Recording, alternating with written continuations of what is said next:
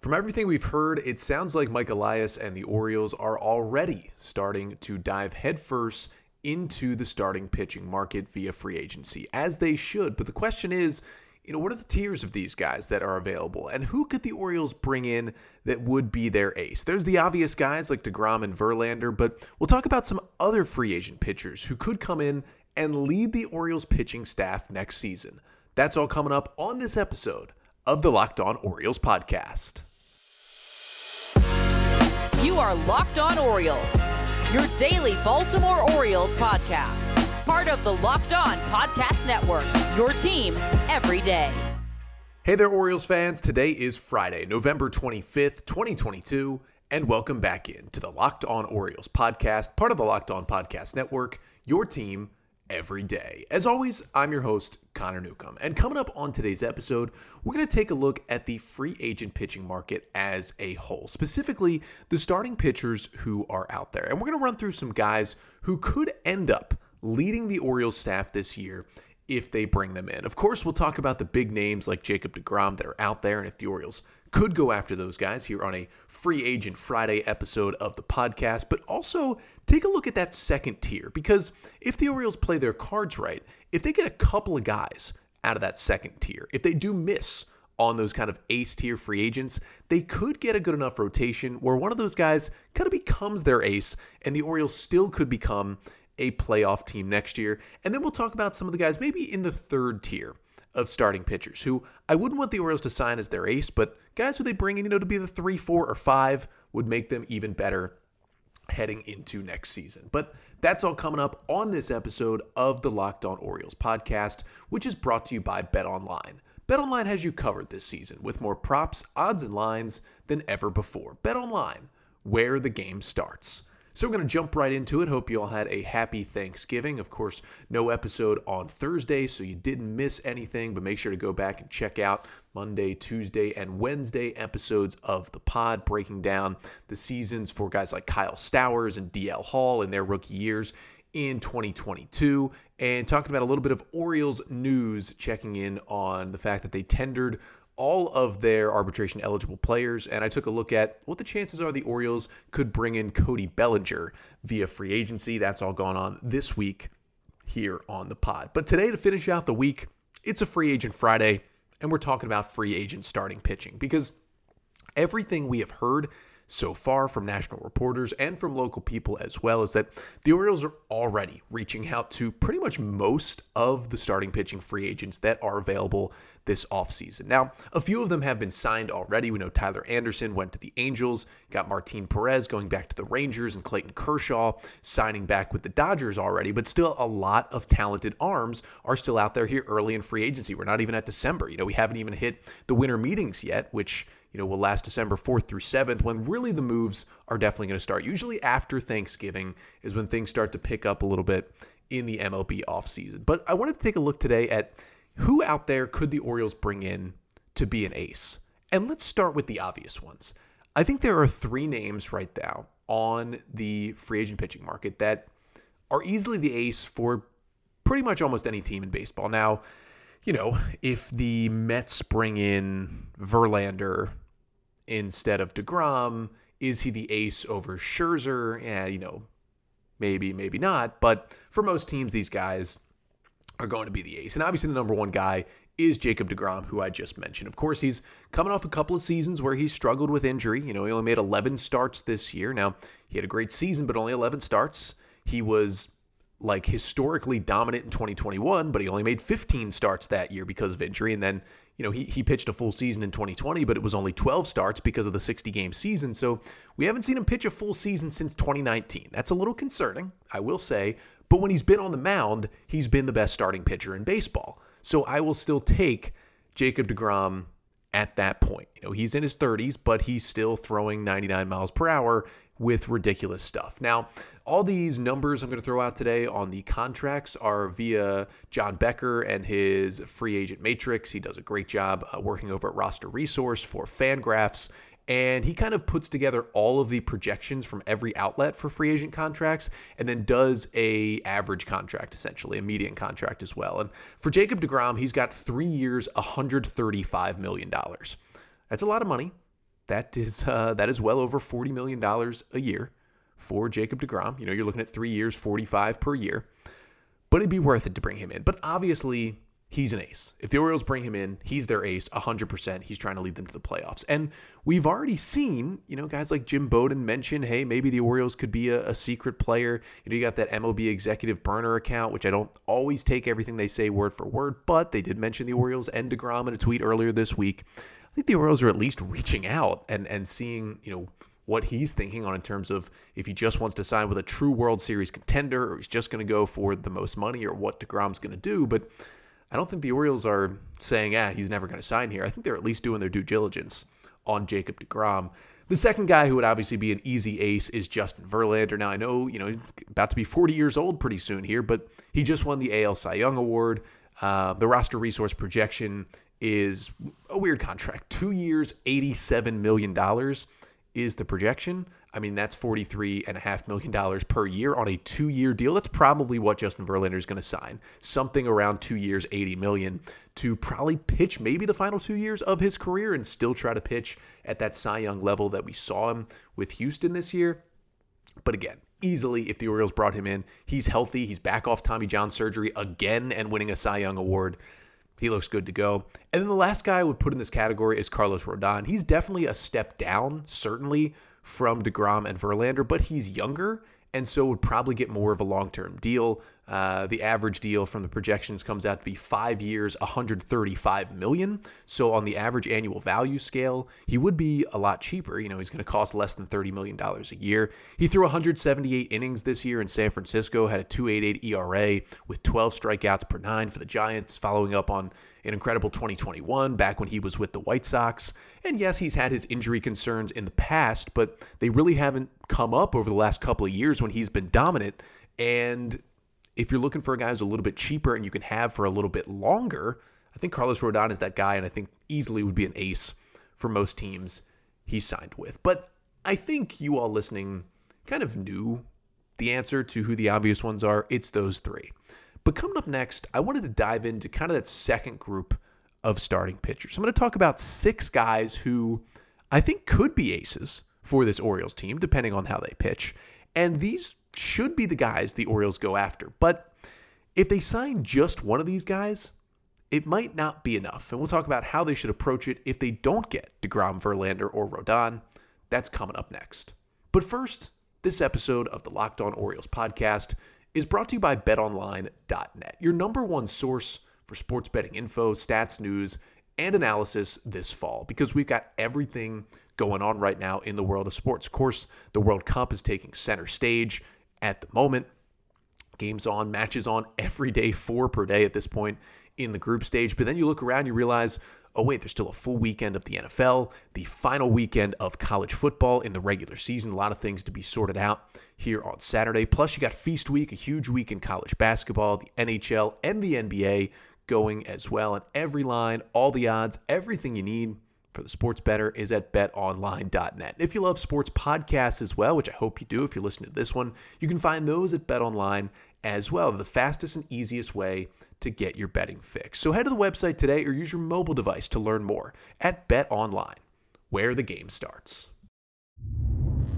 So we're taking a look today on a Free Agent Friday episode of the podcast at all of the free agent starting pitchers who are available to the Orioles, and taking a look at who could be the ace for this Orioles staff if they brought in a free agent. Now, we talked about easily, Jacob deGrom, Justin Verlander, Carlos Rodon. All 3 of those guys would be an ace for most teams they sign with, including the Baltimore Orioles. But I wanted to now go to that next tier of pitchers out there, because I think there's 6 guys out there below deGrom, Verlander, and Rodon who, if the Orioles do miss on one of those 3 big pitching free agents, that they could still bring in and still could pitch at the top of the rotation of a good team. Now, one thing I want to say is, if the Orioles bring in any of these 6 guys, they would need to supplement it. So whether they, sign one of these guys and then trade for another guy like a Pablo Lopez or even more of a mid-tier starter, or maybe they sign 2 of these guys I'm about to mention. I think that would be the best path. Or, one of these guys and maybe one from the lower group at the very least would make them better.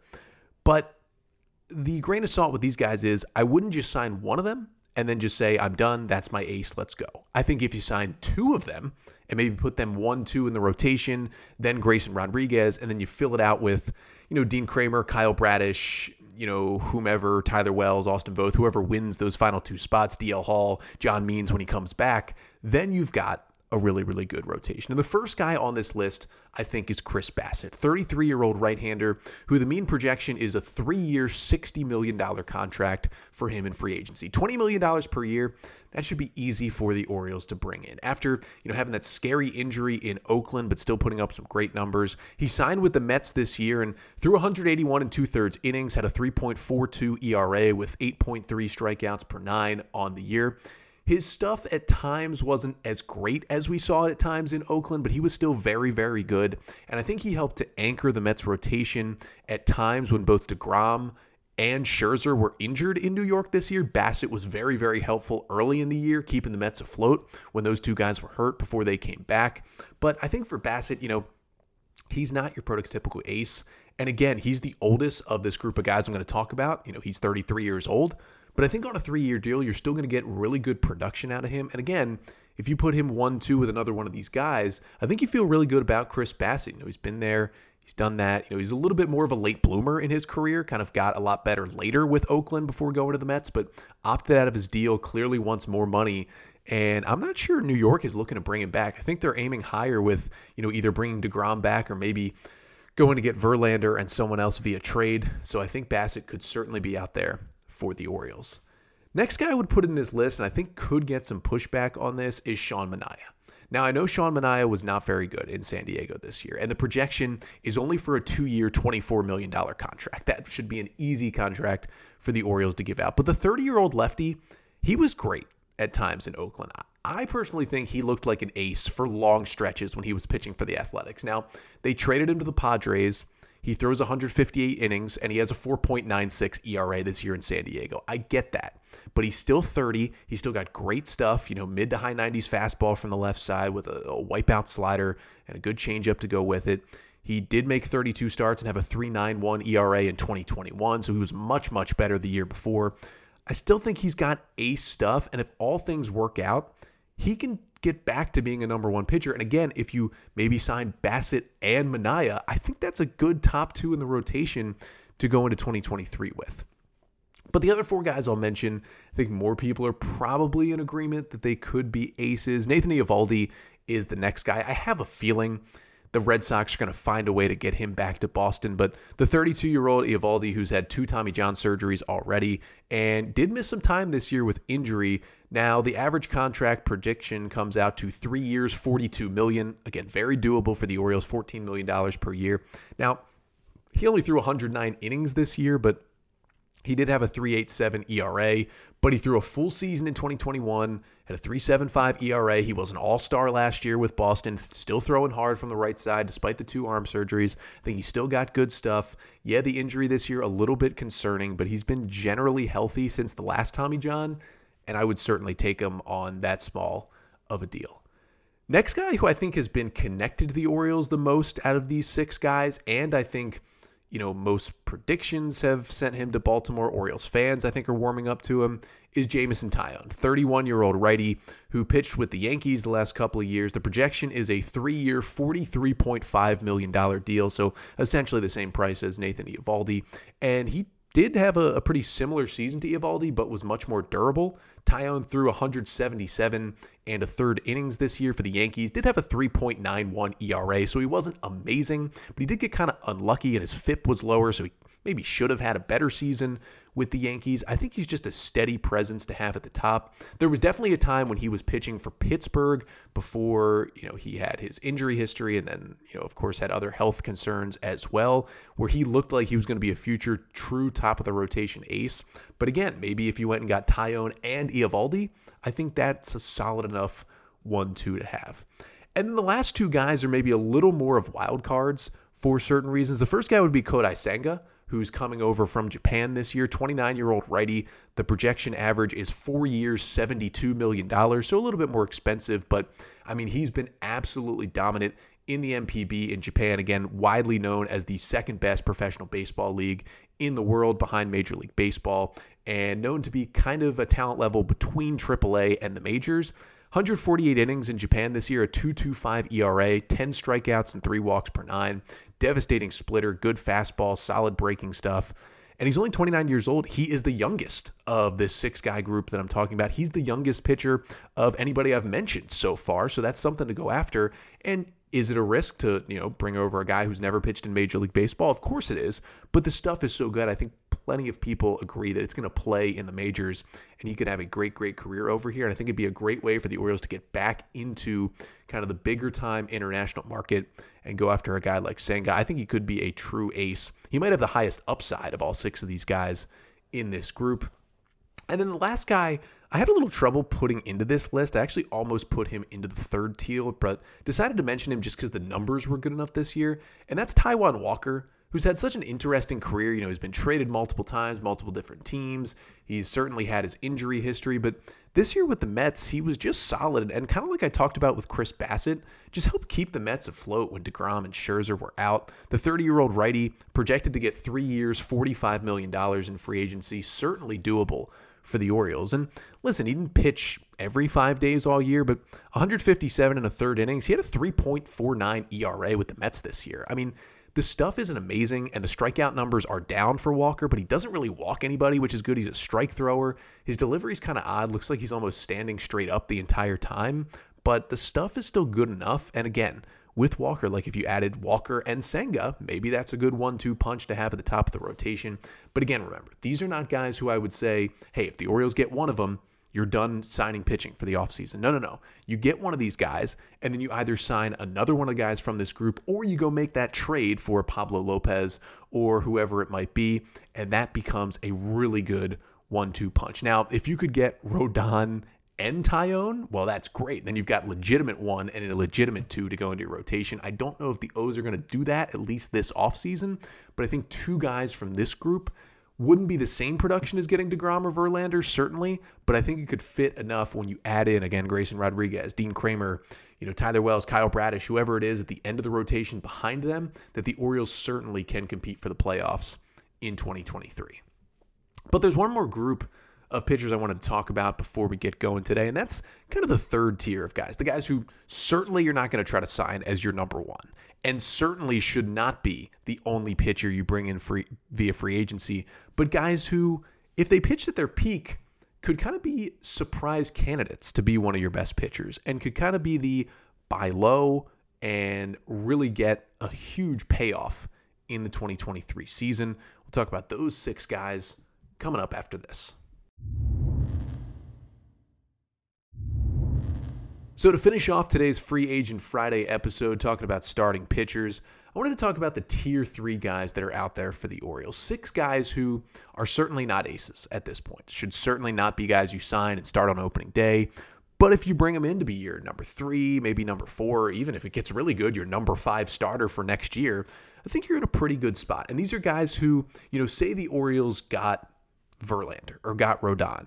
Maybe this is one of these guys is the other guy you bring in free agency. You go with, okay, Rodon at the top, then we're going Grayson Rodriguez, then we're going Dean Kramer, then we're filling in this free agent, and then we're going with Kyle Bradish, and that's our rotation for next year. I think that would be a good offseason plan as well. And the first guy on that list is Zach Eflin. Now, I know this is an interesting choice because the last time we saw Eflin, he was pitching out of the bullpen for the Phillies in the playoffs. He only threw 75 2/3 innings this year because of some injury issues, but he made 13 starts and 20 appearances overall in the regular season, and then he was a full-time reliever in the postseason and actually became one of the Phillies' go-to guys in the bullpen. Now, the right-hander is only 28 years old. He's actually the youngest of all the guys we're going to talk about on today's episode. And the projection is 3 years, $27 million for him in free agency. At $9 million a year, even if he just becomes a good reliever, $9 million a year, you will take that. But there's still the upside at 28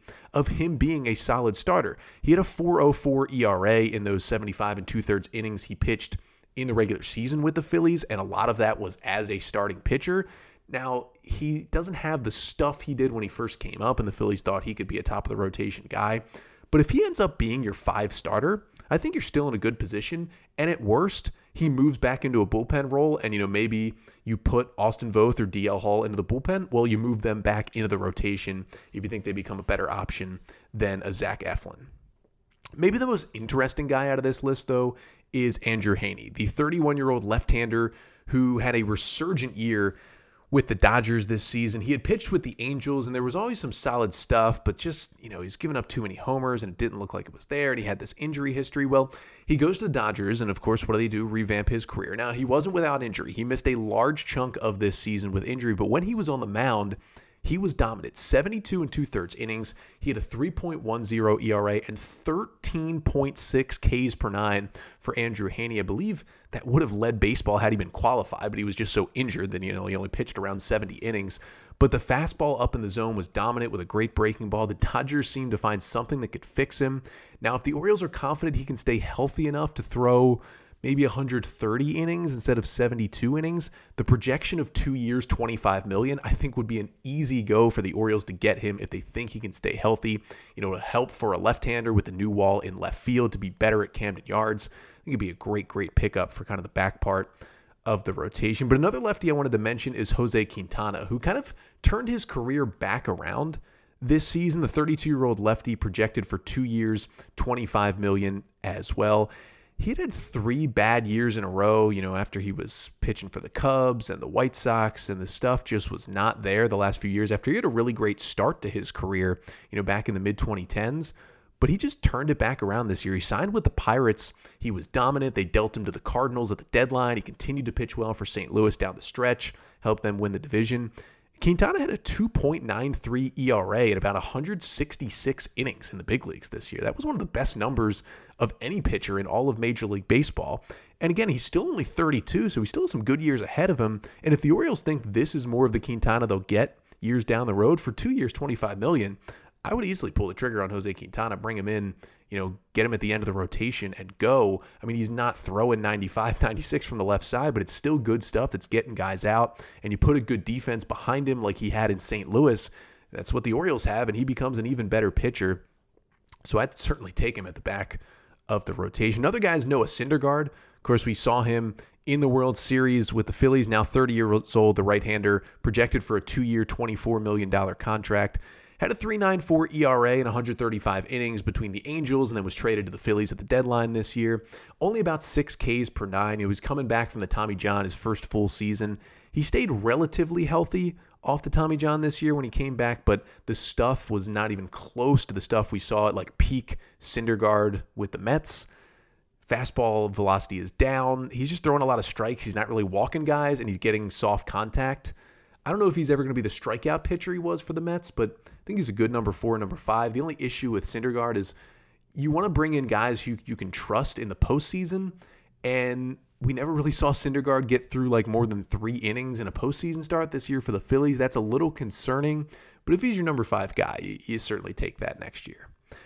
Ross Stripling is another guy who I've mentioned on the podcast before, projected for 2 years, $23 million, a 32-year-old right-hander who, again, had a kind of resurgent year in 2022. In 134 innings with the Blue Jays, he had a 3.01 ERA, pitched mostly as a starter, but they kind of kept moving him back and forth between the bullpen and the rotation. It was also because Yusei Kikuchi was struggling so much that him and Stripling were kind of flipping back and forth between kind of long man / swing man out of the pen and then, number 4 or 5 starter for the Blue Jays. But in either role, he pitched well. He's got that great changeup, the big overhand curveball, and his slider's getting much, much better.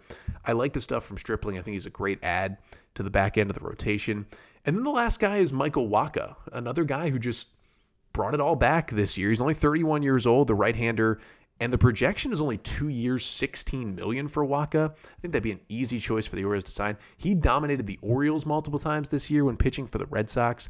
Now, again, a little bit of injury struggles this year, so he only pitched 127 innings, but after having a 5+ ERA with the Rays in 2021, Wacha had a 3.32 ERA with Boston in 2022. That changeup looks back to what it was like early in his career with St. Louis when he was a dominant young pitcher for the Cardinals, helping them in the playoffs every year.